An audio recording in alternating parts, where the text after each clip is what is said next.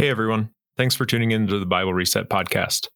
Our team is getting a little bit of vacation time in before the end of the summer, so we weren't able to record a new podcast episode this week.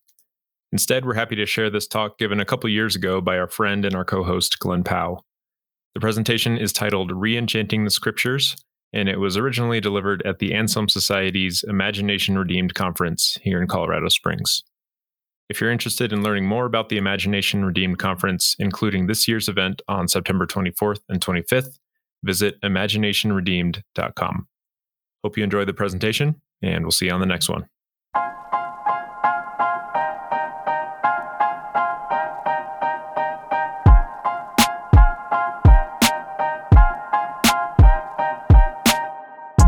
Heavenly Father, we thank you for the gift of the Holy Scriptures. They're an amazing gift to us, a gift we have not always received well. We pray that your Spirit will be here with us today to help us get a perspective on the Scriptures that will honor it as the kind of gift you chose to give us, so that we can know it well and then live it well. Pray this in the name of Jesus, who is our brother and our King. Amen. Let me briefly introduce myself. My name is Glenn Powell. I work with the Institute for Bible Reading, which is a new startup nonprofit focused exclusively on Bible engagement. We basically want to change the way the world reads the Bible. It comes out of about 30 years of Bible publishing. I worked for the organization that owned the NIV, so I published the NIV for 28 years. And as my career went along there, I had this increasingly distressing understanding that we were selling Bibles hand over fist all day long, every year.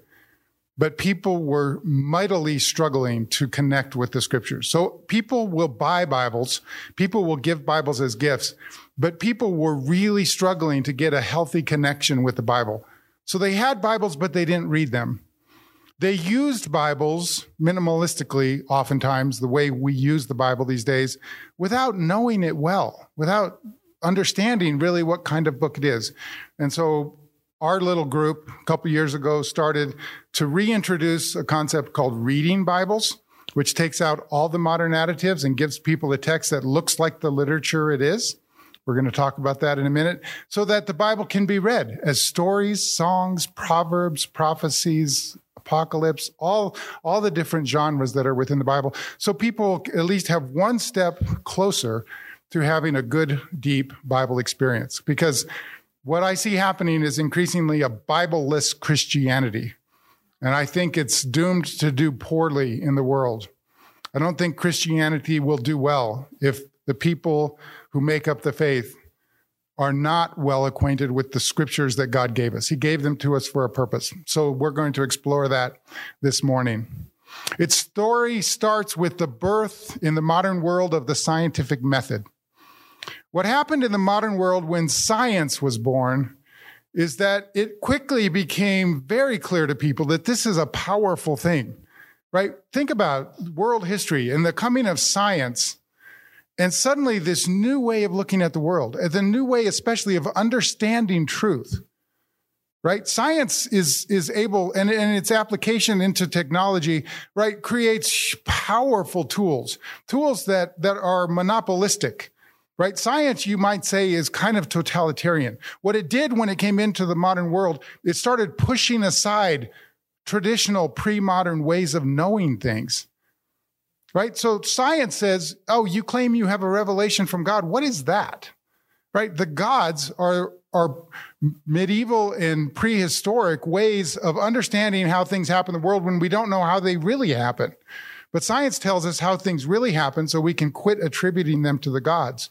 So science pushed aside tradition, revelation, right? Relationship, the arts. Those were frivolous things around the edge of the world, but science now held the center. And so in the social sciences, they started to speak about the disenchantment of the world. Max Weber wrote and said, people no longer go out into the world as if it was a great enchanted garden.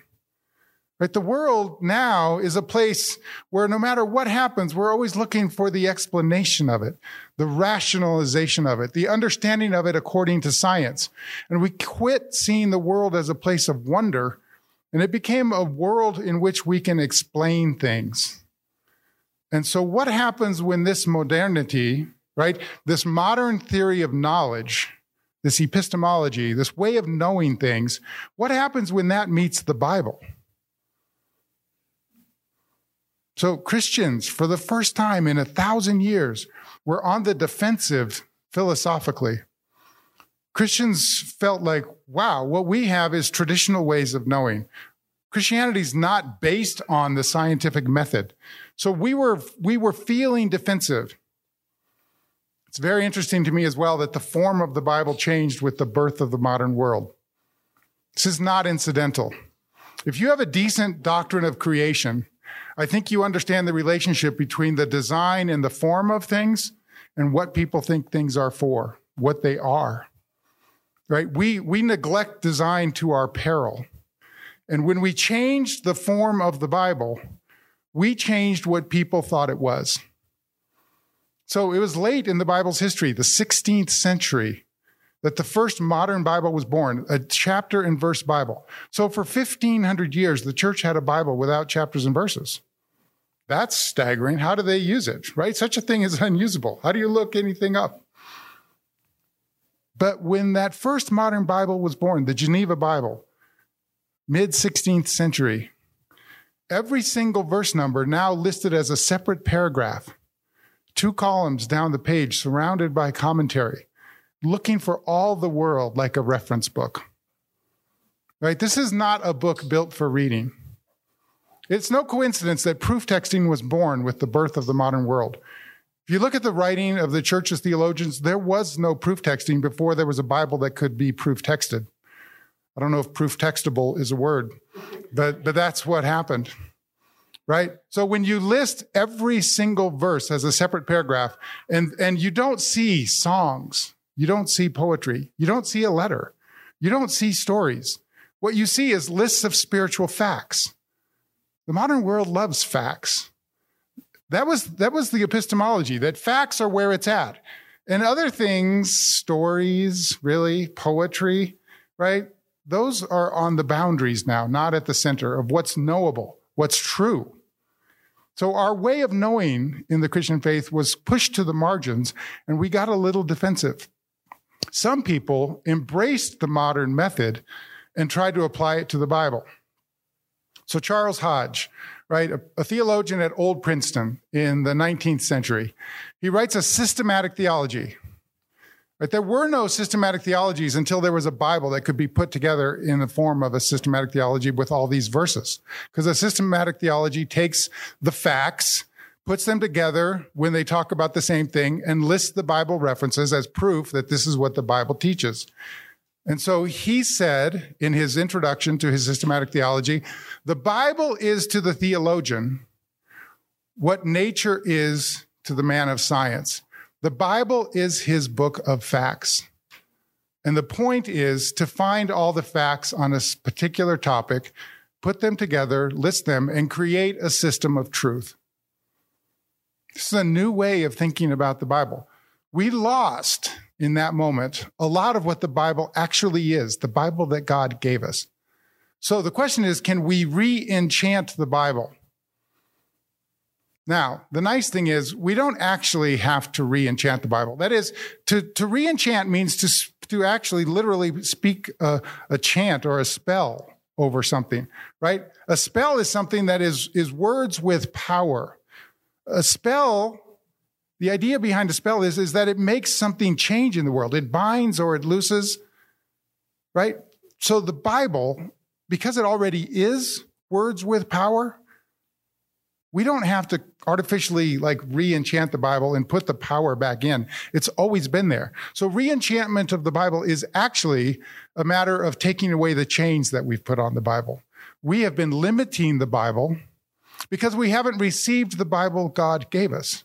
C.S. Lewis was the one who said, it's the obligation of any student of literature, of any kind of writing, to receive, first of all and fully, what the author intended.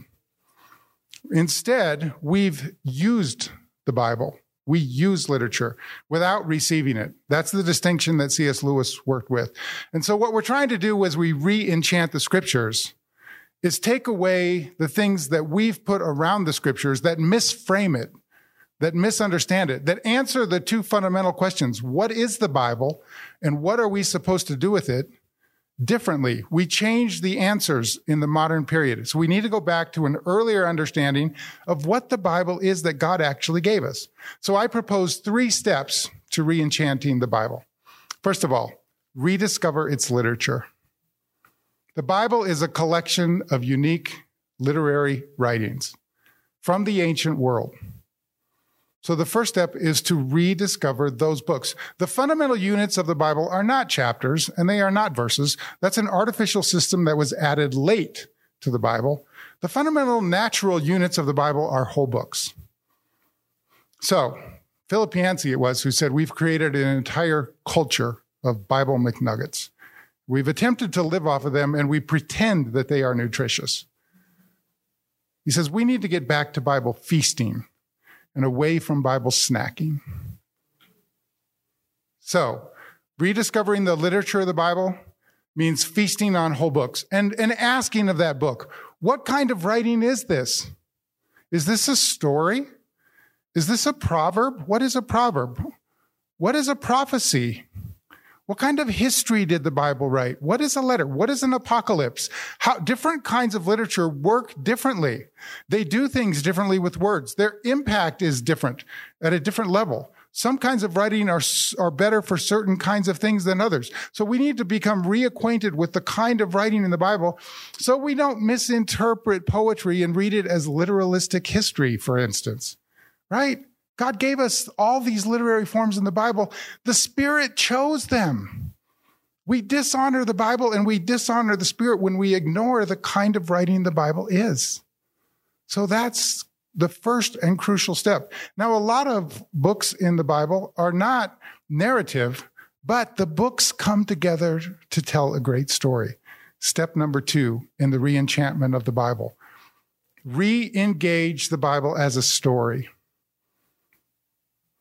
Hans Frey, a theologian and a historian from Yale, wrote a book called The Eclipse of Biblical Narrative, in which he discovered how in the modern world we've quit talking about the Bible as a story.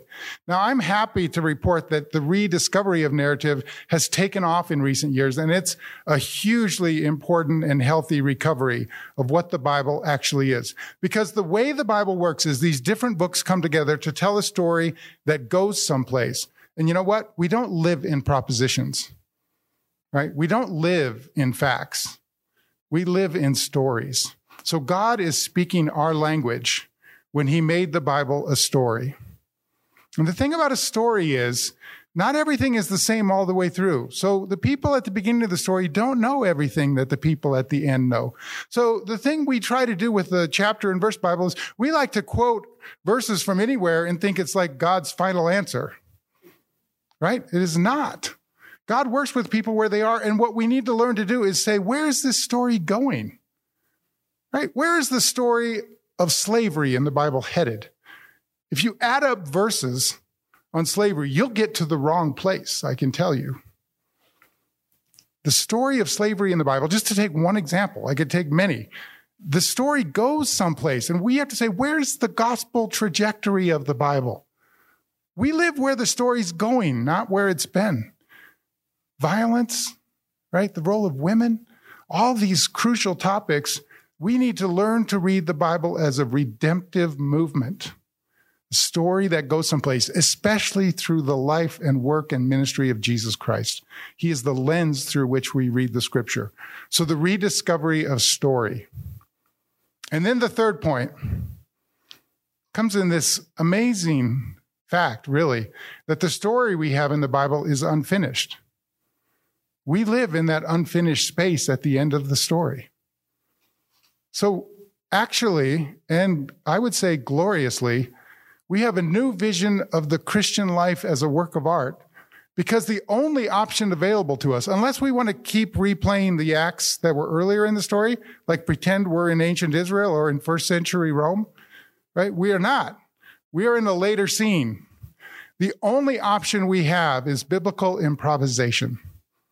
And I love this because it means we're living the drama. Story was great. right? It was a huge recovery. But where story tells, drama does, right? A drama isn't a drama. You can read it. I mean, you can read Shakespeare, but what Shakespeare intended was for his plays to be performed, enacted, embodied, and up on the stage for everyone to see. The Bible, in the same way, is a living drama that we enter into. And the only way, if you know anything about musical or comedic improvisation, is you have to know what went on before, right? It's not randomly making up whatever you want, right? It's based on what's already happened. So we must become so familiar with the Bible and the script of the story so far that when we're playing our part in this new world, when we're playing our parts in this world, this scene, this later scene in history, we know that story so it can inform and shape.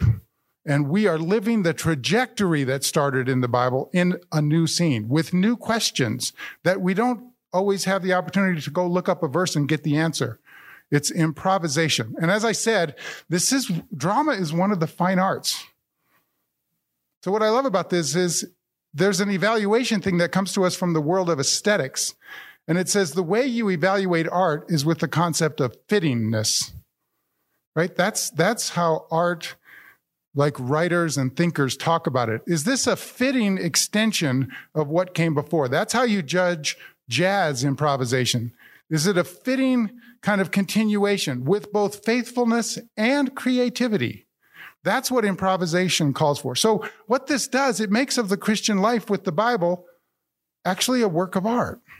So instead of just robotic obedience, right, or mechanical believing of facts, these modernistic images, we are back in the realm of the fine arts with the Bible, and we are improvising the story in our own time, in our own days. So I want to leave some time for questions, so let me just sum that up. So the way to re-enchant the Bible is to remove the chains that the modern age has put on the Bible. We rediscover its literature. We re-engage it as a story, and then we re-enter it as a live drama. And we live lives of beautiful gospel trajectories so that we actually see the Christian community as a community of gospel players. That, to me, is a life-giving image that restores the Bible that God actually gave us. He didn't give us a systematic theology. He gave us a book full of literature and stories and art and life, pain and tragedy, hope and joy. That's the Bible we need to rediscover if we're going to allow the Bible to be what it is, an enchanted book. So thank you.